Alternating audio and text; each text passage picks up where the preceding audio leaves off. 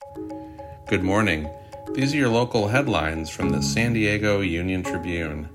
I'm David Clary, and today is Friday, August 12th.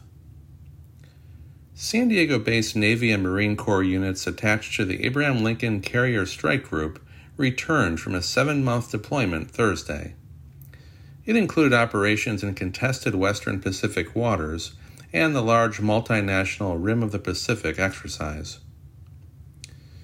In a San Diego federal courtroom Thursday, an attorney representing people incarcerated in the county's jails argued that more people will die in jail if the sheriff's department isn't forced to make immediate changes.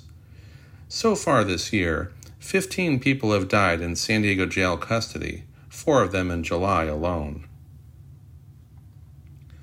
The Hyatt Regency La Jolla Aventine has been purchased for more than $216 million by prominent biotech builder IQHQ.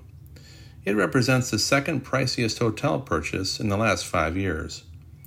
The company already is in the midst of building out a $1.6 billion Bayside Life Science complex in downtown San Diego.